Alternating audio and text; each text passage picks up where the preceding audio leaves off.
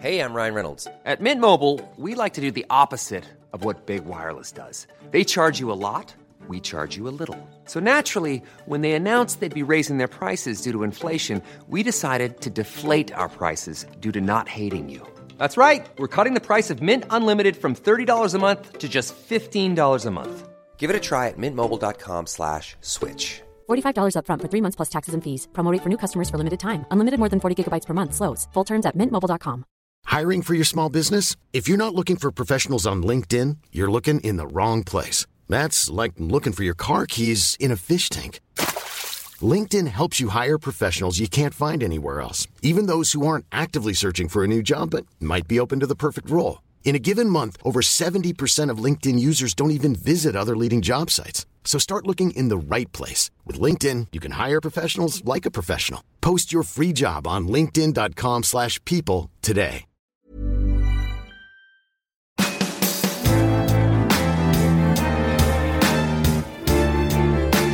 Hello.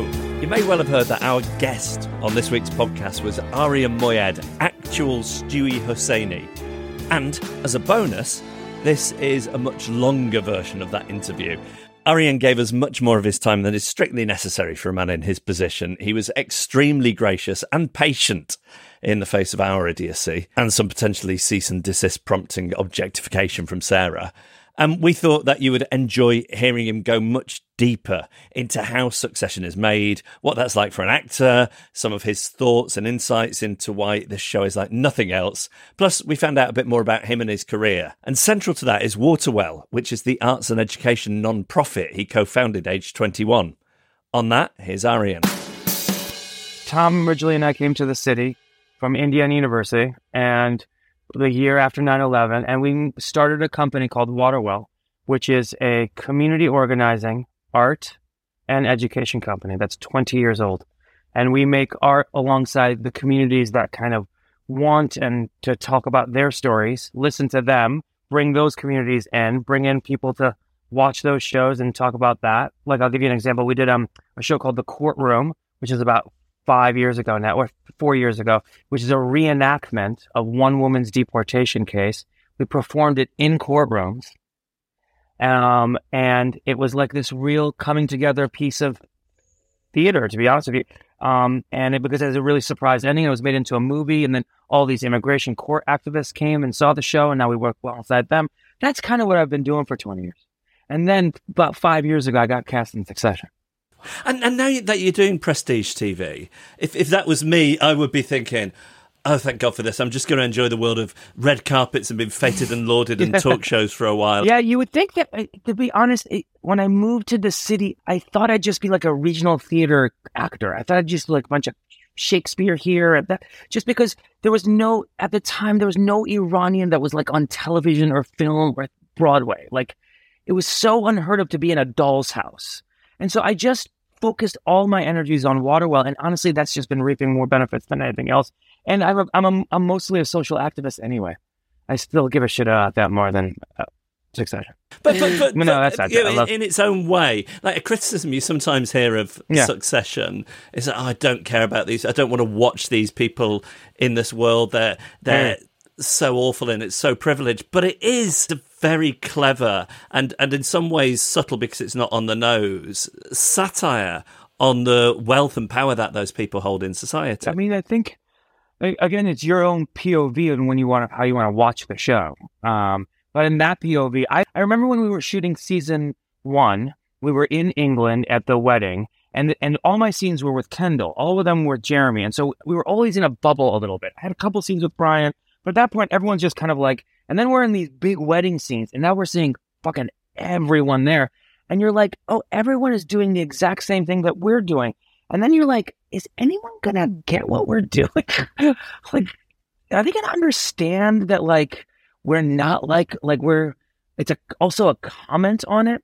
And then we would have these discussions on it, but some people were like, you know what? It's just comedy. It's not a big deal. And then you're like, oh, comedy. Yeah. You know, like you have to constantly, we're figuring out what we all think the show is.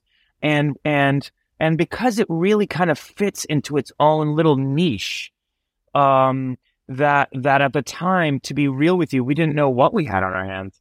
we knew the scripts were amazing and we knew the acting was cool. And do you feel to some extent that once season 1 was released into the world and the world was able to kind of give you a steer on what it was, then it became more apparent? No, that's not true either, because when it came out, they handed out for the press the first 7 first 7 episodes. And to be real with you, we got good reviews, but we didn't get like home run reviews. Mm-hmm. I also wonder how much of the show they watched. You can watch you hear this all the time. It took me a couple to get into. You can watch the first 2 or 3 and not really get it. And so we weren't like, it didn't feel like it was like a home run. We thought it was fucking cool. I mean, when did you guys start watching it? Oh, we started watching it as it started airing here in the UK, and so from the very, very season 1. And it's annoying to be like, well, we do a podcast on it, so we loved it from the beginning. But it is true. Yeah. It was the summer of 2018, and Jeff went, "Do you want to try this thing?" It's the guy who did Peep Show. I went, sure, yeah, fine. And we immediately kind of went, I'm in. I just think as soon as you see Kendall on the way to the Volta meeting, you kind of get what it is. It's funny and it's sharp. And even like going back before that, when you get the audition, presumably you would have been trying out for a bunch of things at the time. Did the audition sides, the script that you get, did that seem noticeably different to anything else? I auditioned for the pilot. So I read the script of the pilot first. And even reading that script, I thought that it was very daring and very uniquely, I don't know. I kind of thought it was just like a straight drama, but then I was like, God, this is funny. Like, and so that was the first thing. So I knew something cool was about it. But to be honest, I was doing a play on Broadway called The Humans, and they came back and they said, they want you to audition for another part. And I actually kind of almost passed on it because I said, would I audition for last time of like a douchebag hedge funder? It's the same. I'm just going to do with that idea with these words.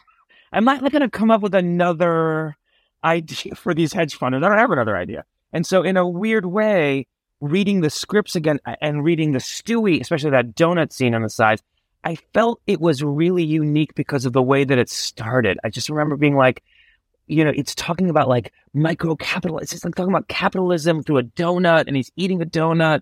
So I found it very, very honest. And because of because of Jesse's writing and the team's writing, sometimes it, in this last episode of episode 4, there was this line that I had that's like, oh, okay, wow, that's it. And there's a lot of that kind of like stuff in it that kind of like gives you an idea to be like, oh, you can kind of do whatever version of it you want. And then I got cast. I was just telling the story last night. I got cast at like midnight, and the next day I was on set in the park.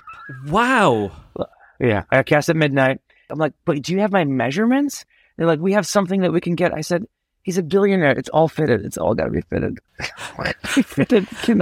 It's just got to be fitted. Because I'm so interested in that, like that specific thing. It's a whole other layer to the show that has people like us obsessing about it. Is a lot to do with the craft of the people working on the show and the attention to detail and the authenticity of that world, even though there would be an argument to say our viewers won't notice the difference. But notice that, but it is just there. Tell us about that with regards to Stewy then. When you put those clothes on, are those clothes from stores? Are they bespoke? What do they fit? What does it feel like? Yeah, they're a little bit of everything. Most of them are bespoke. Some of them are just high-end stuff. And basically, for Stewy, it's because he is such an outsider, and he is purposefully almost fucking saying fuck you with his clothes in a way. Like, I don't, at the wake, he's wearing like this aubergine.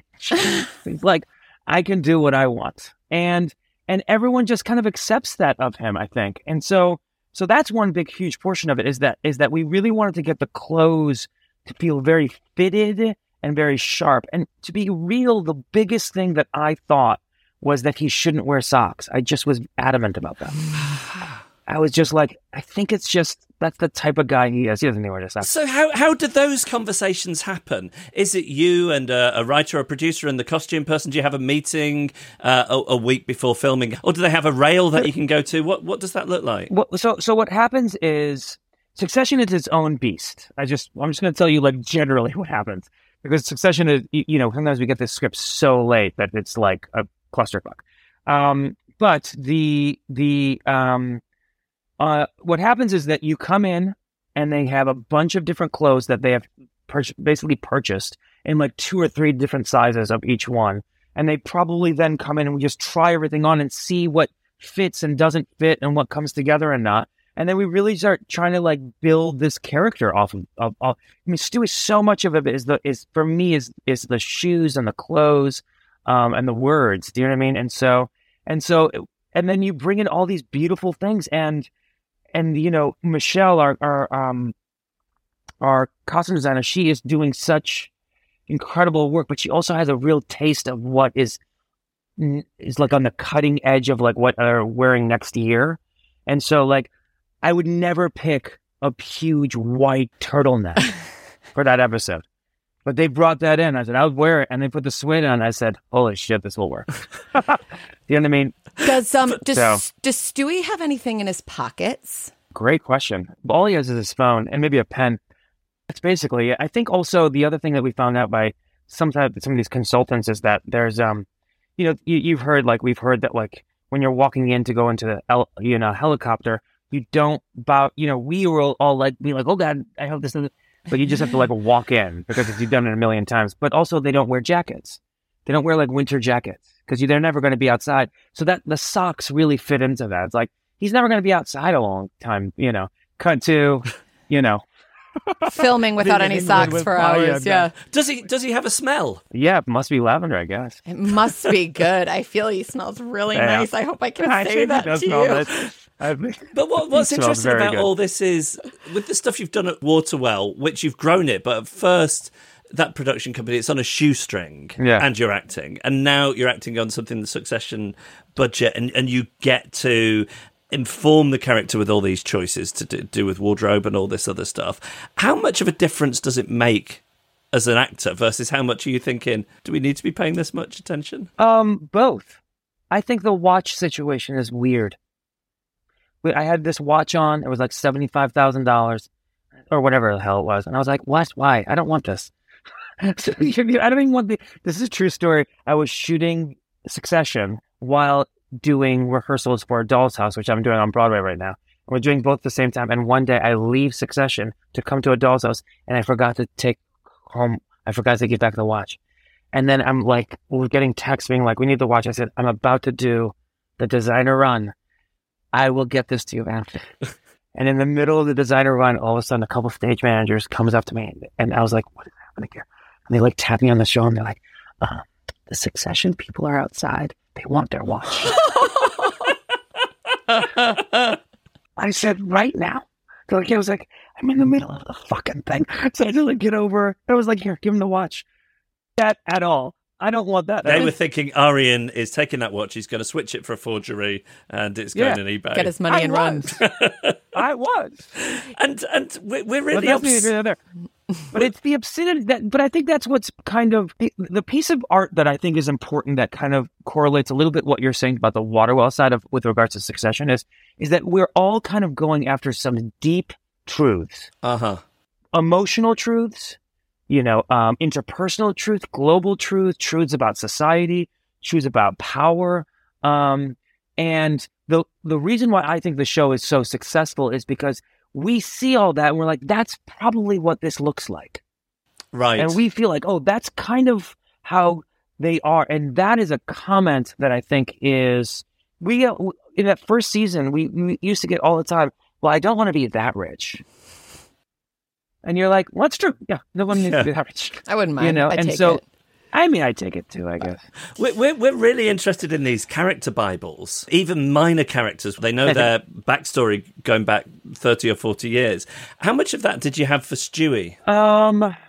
Not a ton, to be honest with you. I've known Jeremy since I was 19.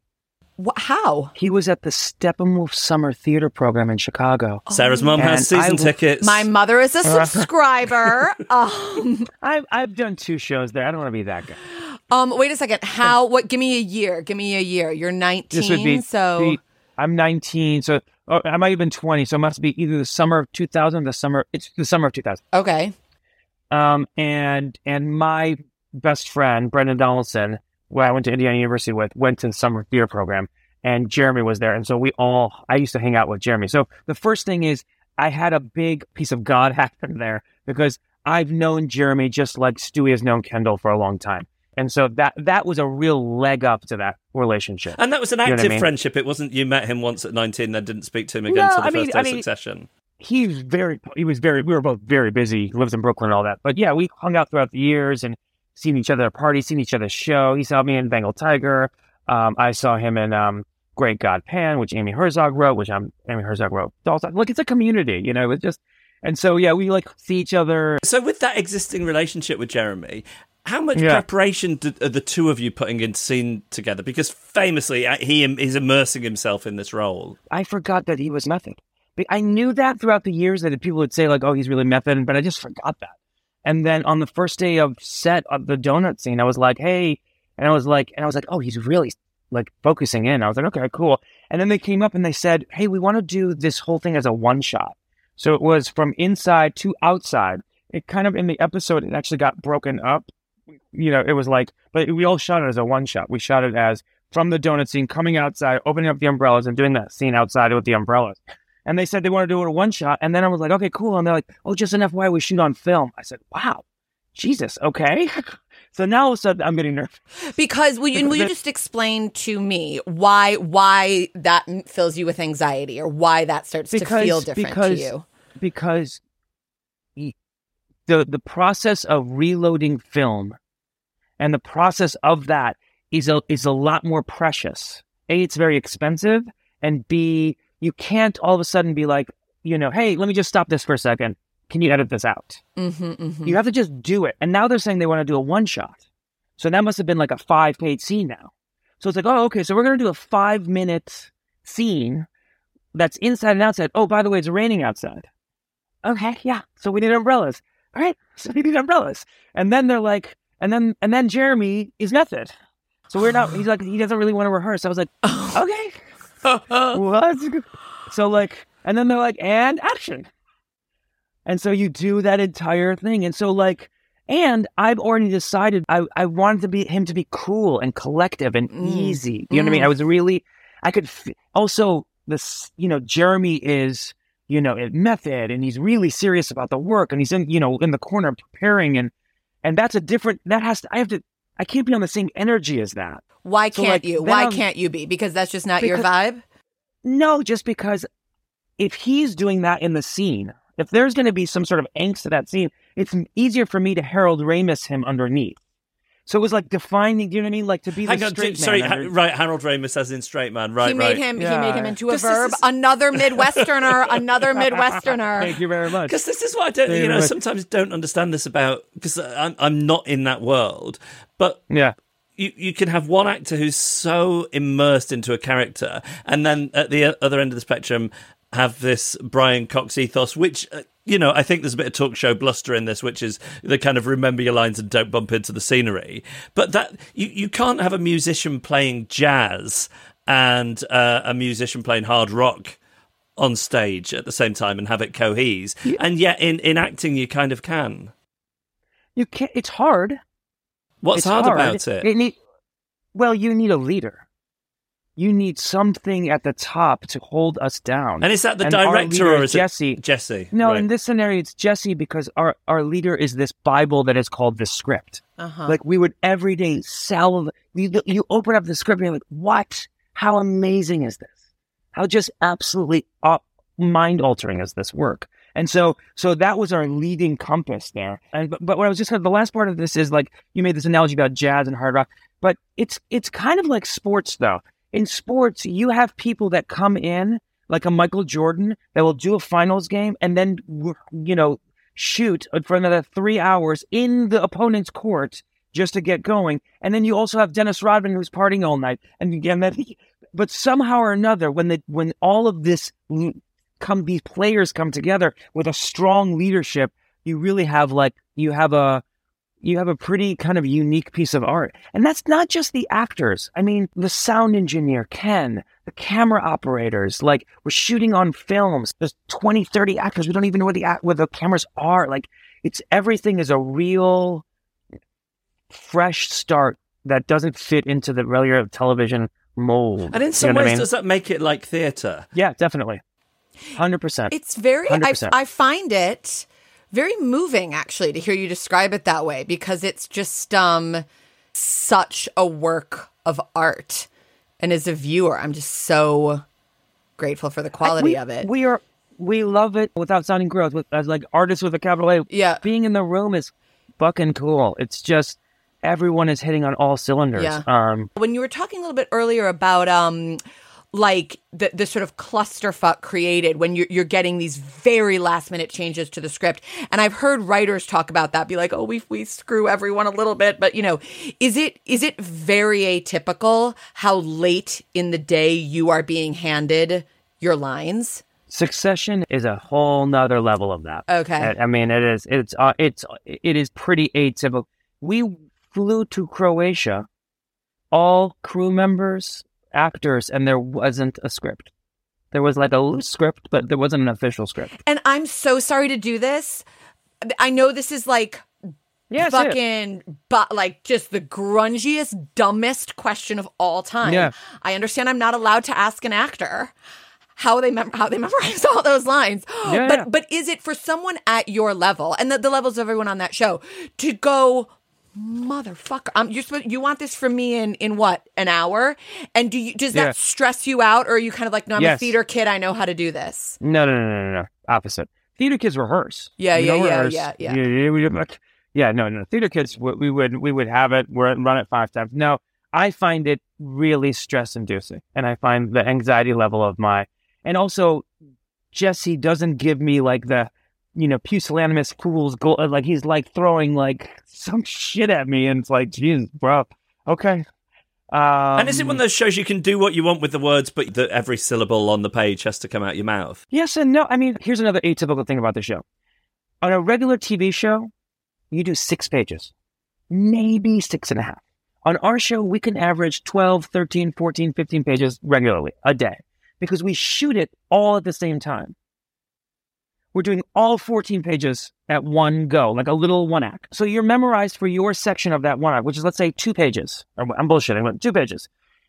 And so you're memorized for all that. But when they say action and the shit hits the fan and your mind goes blank, you have to keep going, because there's too many people for you to be like, hey guys, can we cut?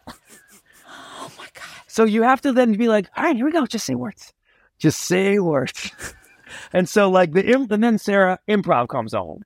And that's allowed. Well, allowed or not allowed? You're going to do, okay. You've got to do something. We have to move. The engine has started. Oh my God. Because the camera is going to finish our 2-page scene, is going to all of a sudden zoom in on their 4-page scene, and then it's going to zoom in on this too. Like the machine is up and running. You're just trying to get on the next one. Mark Mylod, our like main director, says something when he does these big, huge, like 13, 10-page things. He says, we're just going to do it right now, and then we'll get it all wrong, and then we'll fix it. And it's also very improv-y in a way. Were you doing improv stuff like at UCB or the Pit? What about the People's Improv Theater, baby? I was the night manager of the People's Improv for 2 years. Oh my God, what 2 years were you People's Improv Theater in? It was 2004 to 2006. Oh my God, I did some show. This is what this is a reunion. What were your teams? No, I was terrible at it. I'm really bad at it, which I know you're surprised to hear, but I was noticeably bad. I am actually surprised to hear that. I'm really bad at it, and I did a solo show. Oh. On a Saturday night with a group called Neutrino in 2004. I definitely worked that day. I wasn't very good, but we are Orange all. Girl? I was called I hated Orange the show, Girl. guys. We're all on our own Orange journeys. Girl. I remember Jen Nails had a monologue. Jen Nails. Thank you. Yes. Thank you. Oh, you think I'm bullshitting you? No. Jen Nails' monologue class, and then she would have inner monologue class. You can come in and perform one of the nights of the week. It wasn't a Saturday. And Neutrino was a big act. Neutrino was a huge act. big. What year did you meet your wife? 2003. Right, because if that hadn't happened, Sarah would definitely have hit on you in 2004. No. I know better. But I do have can I move on to some of my wife's stuff? Yeah, please. Here's what I'm curious about. So I say this to you respectfully, humorously, yes. seriously. Run into I'm coming out of the gym yesterday. It's not a big deal, but I was coming out of the gym and I run into my two friends, Becky and Elspeth, and I say something, and I don't want you to get too up on a high horse, but we moved our son's birthday party to be able to talk to you today. You are lying. I'm completely serious. It only was only by like an hour and a half, and it was a second, like it's the whole thing. It was tiny. Yeah. You don't need to know. But so the point is, I was like, I'm so sorry we had to move it. Stewy's available. Stewy first. They're like, we get it. And my friend, and she's like, he's fucking hot. Tell him I will do it. No strings attached. My mother, that what she said. She goes, Becky goes, tell him I said no strings attached. My mother last night, she's like, I can't, Stewy.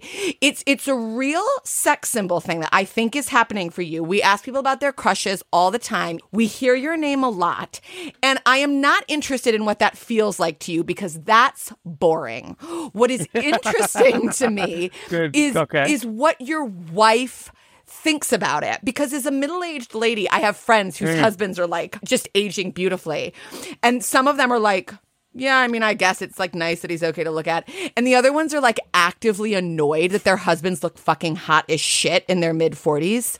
How is she feeling about it? We're centering her. You know, it's so funny. We kind of like giggle about it a little bit. It's just so funny to us because it's just such a it's just such a 5-year new phenomenon. I mean, I wasn't prior to this like ever thought of that way. No one said shit like that to me before. Mm-hmm. Maybe there were, but then all of a sudden it happened. So like, I think it makes Chrissy and I giggle. I mean, I think she still just wants me to make sure that I make breakfast in the morning. Yeah. So you do, breakfast is yours? Oh, because you're a theater guy. So you do the mornings with the kids.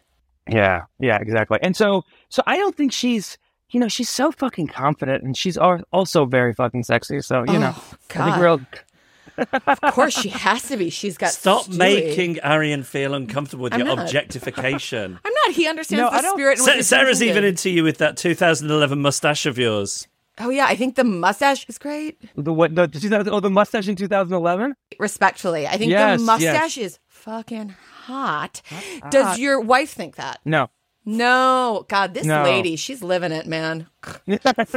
She does not. When we were doing when the mustache was happening, I did it for 6 months doing a show on Broadway with Robin Williams. Did you know that? Oh, wow. I did play with Robin Williams. Yeah. What was that like? 6 months. It was magical. It was just magical. We were the two leads of the show, and yeah. I guess our impression of him would be that you never quite know what you're going to get. Was that true? He was doing a straight play. No, he was doing a play. I mean, he's an actor. He went to Juilliard. He was amazing. He was a dear friend of mine. We went to his memorial. I talked to him for 3 months before he died, and I loved him dearly, and he was really kind to me.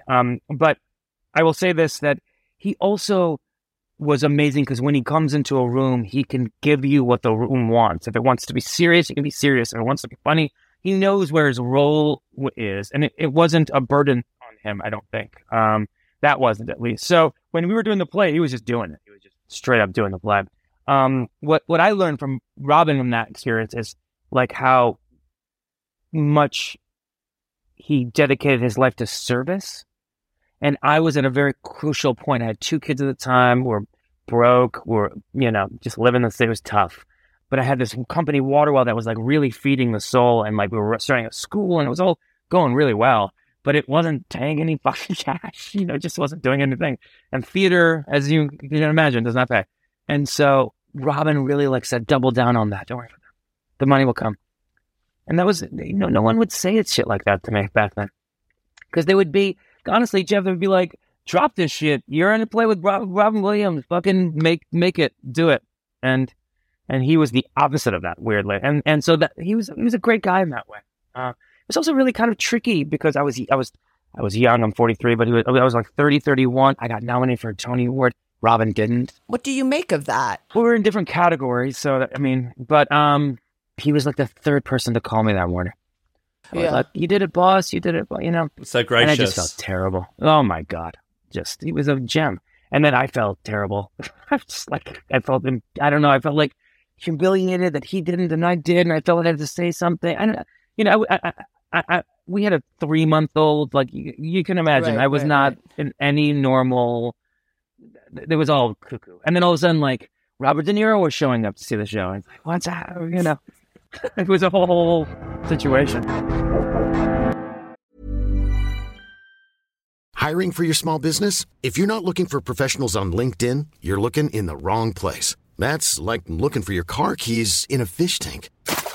LinkedIn helps you hire professionals you can't find anywhere else, even those who aren't actively searching for a new job but might be open to the perfect role. In a given month, over 70% of LinkedIn users don't even visit other leading job sites. So start looking in the right place. With LinkedIn, you can hire professionals like a professional. Post your free job on linkedin.com/people today. Everyone knows therapy is great for solving problems, but getting therapy has its own problems too, like finding the right therapist, fitting into their schedule, and of course, the cost. Well, BetterHelp can solve those problems. It's totally online and built around your schedule. It's surprisingly affordable too. Connect with a credentialed therapist by phone, video, or online chat, all from the comfort of your home. Visit BetterHelp.com to learn more and save 10% on your first month. That's BetterHelp, H-E-L-P. Millions of people have lost weight with personalized plans from Noom. Like Evan, who can't stand salads and still lost 50 pounds. Salads generally for most people are the easy button, right? For me, that wasn't an option. I never really was a salad guy. That's just not who I am. But Noom worked for me. Get your personalized plan today at Noom.com. Real Noom user compensated to provide their story. In 4 weeks, the typical Noom user can expect to lose 1 to 2 pounds per week. Individual results may vary.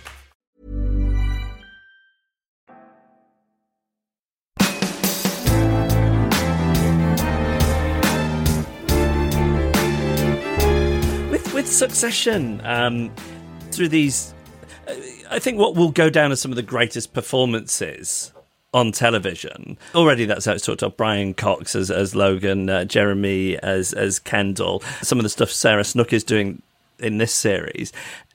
Is there anybody you think, oh no, pay attention to them because what they're doing is unbelievable? I mean, you could always say yourself, but it's not getting as much focus. I think everyone's a titan. I'm so glad that like Peter Friedman is getting his love. I mean, he's so amazing. Oh my God, he's so great. He's such a great actor and a great person. David Rasche is unbelievable. I've always thought that Jay was doing exceptional, tricky, kind of nuanced work. Is she somebody that you'd cross paths with in theatre world? Yeah, a little bit. We knew each other a little bit, but everyone else. Just to see how incestuous it is, Jeremy did a play with Peter Friedman called The Great God Pan, written by Amy Herzog, who wrote The Doll's House, which I'm doing on Broadway right now. So I saw these two do a play together years ago. I've seen Peter do 8-9 plays. I've seen Jay do about 5-6 plays. We're all theater people. And is that part of the secret sauce of it? I think so because, again, because of the film, because of the way that we shoot, you can be really out of the loop if you are not on this game of just like, let's go, dude. Uh-huh. Just like, it is what it is. Like, if you stumbled over something or if something fucked up or whatever, just move on.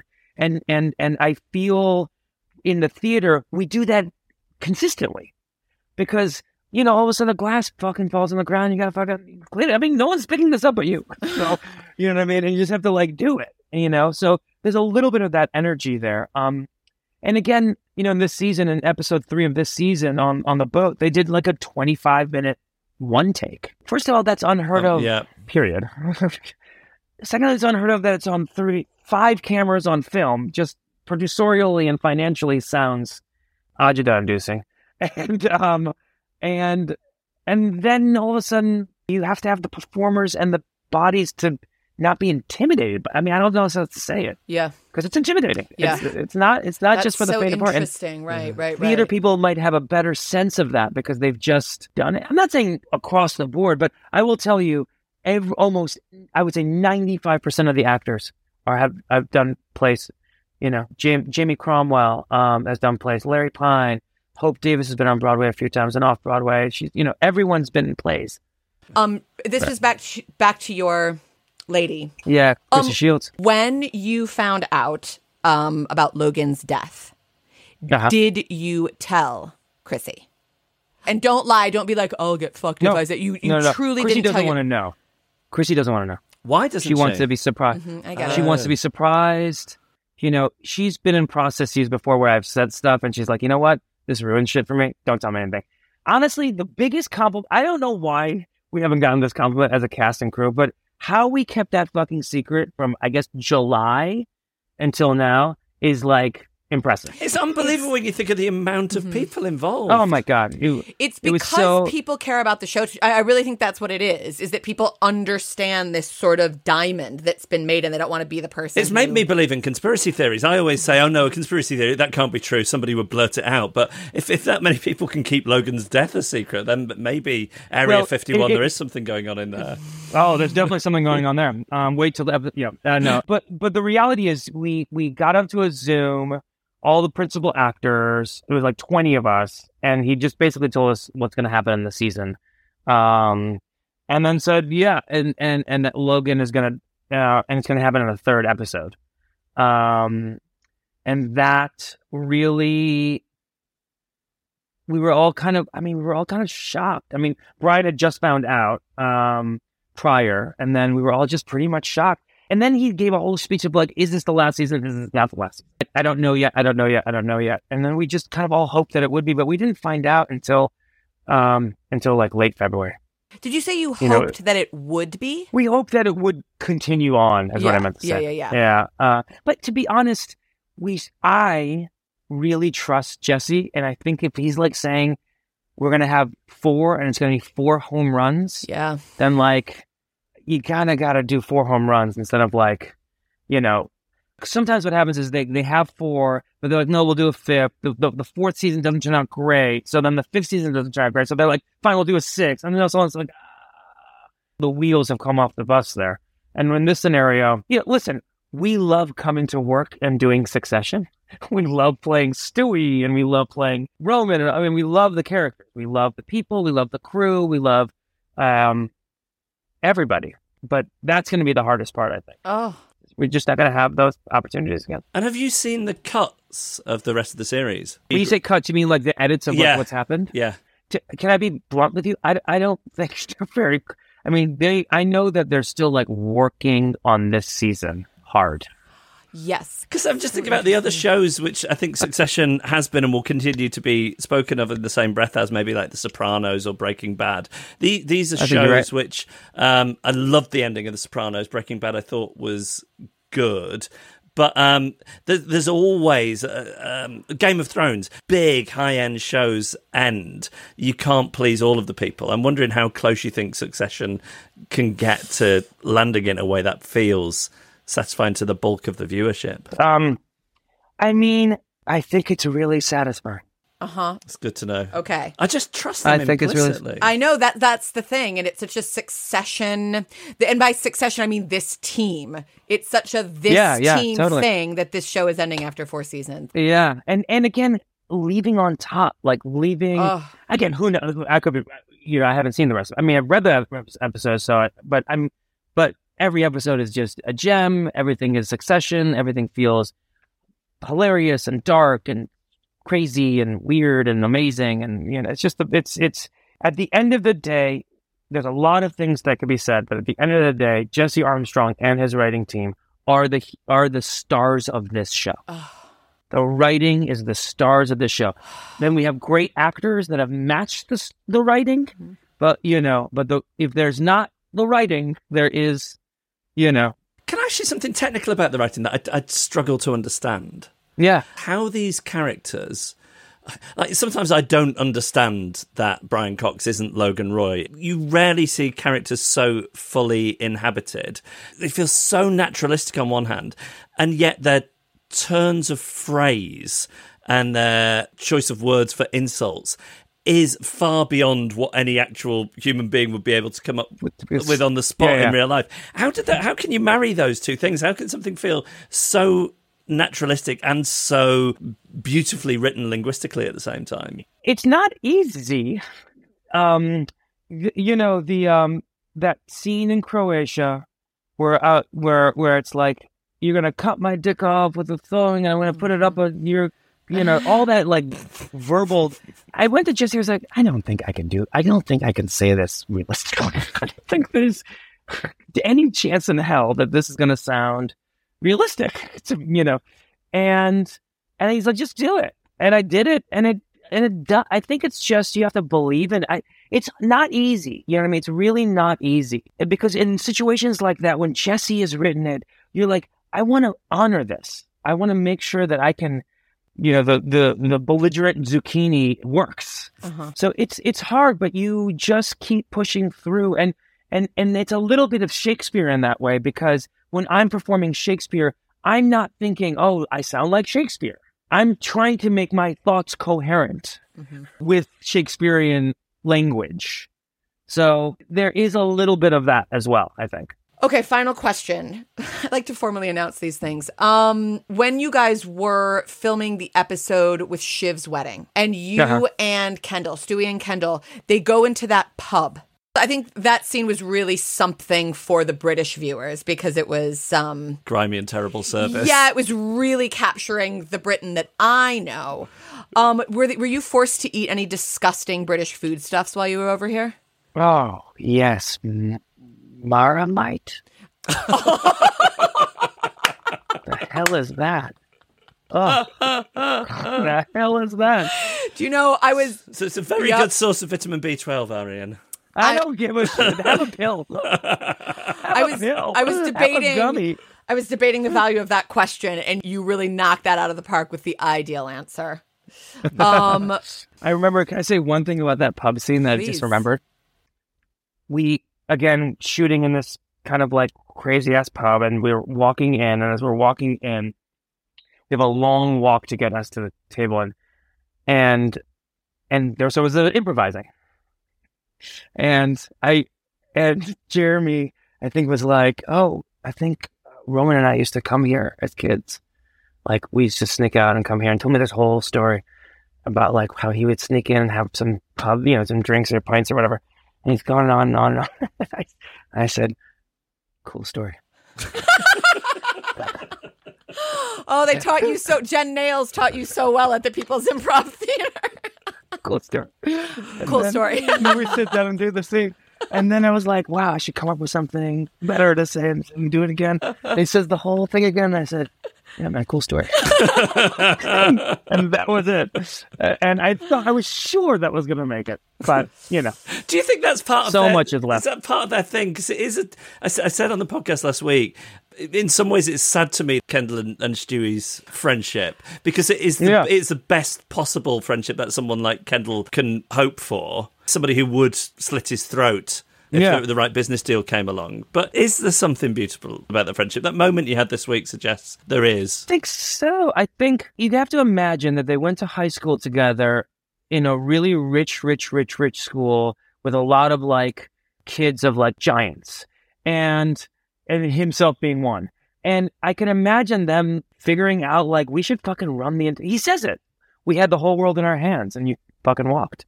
And I think they talked about that, which is not that dissimilar to like how we talked when we were 19 at Steppenwolf. Like, we want to do this. You know what I mean? And so I can really easily imagine that being the thing. The other thing about Stewy that no one really, outside of maybe Frank in Kendall's life, is everyone lies to his ass. Right. Everyone's lying to him. And he lies to everyone. And so to have someone be like, no, dude. And he said it. He goes, I'm sorry about the board vote, but I had to follow the money. You know that.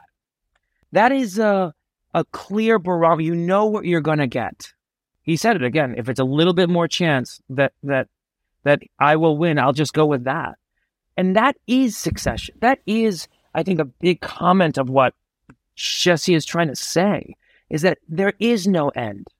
There is no like end to how much power and, oh yeah, fine, a little bit more. In season 4, in episode 2, like right before the board meeting, they're still going to try to squeeze a little bit more money out. And then at first I was like, God, it's so petty. They're like, happens all the time. Happens all the time. At the last minute, they're like, no, actually, I want a little bit more. It's so weird that it makes no difference. They've got so much money they can never spend it, and yet the acquisition of more. I want a little bit more, yeah. Give me a little bit something else, And that's why it makes sense that the night before the board meeting, they're all like, let's do a side. Does Stewy think Kendall's a dick? I think Stewy thinks that Kendall is a friend, and I think Stewy feels that Kendall can sometimes not be great at business. But in the cool story moment, that says something about their friendship, doesn't it? Yeah, I think they have that. I think they have that testosterone relationship. Yeah. I think you're right. I think they have that very like, fuck you, no, you fuck you. You know, like it's me making fun of his business deal that makes Kendall cry, and then make him laugh and then cry. Again, not that many people can do that. Frank can do that sometimes. He wanted you sometimes. Is Stewy a very tender lover? Oh. Well, what does Sarah want? She wants Tender to as know hell. that he takes his time. Is this Sarah the character? Sarah, the character, wants to know that Stewy takes his time. All right. Even though he's a very busy Definitely businessman. Yeah. Definitely. He's been so generous with his time in this interview. He's been so thank generous. you. It really, you made our week by squeezing this in. So thank you so much. What's your son's name? His name is Gene, and he was 7 last week. Oh, I love it. So happy birthday, Gene. Thank you. We'll tell Enjoy. him we said so. Have a great show tonight. Thank you so much, You Arian. too. We really Bye. appreciate your time. Thanks, Arian. Bye.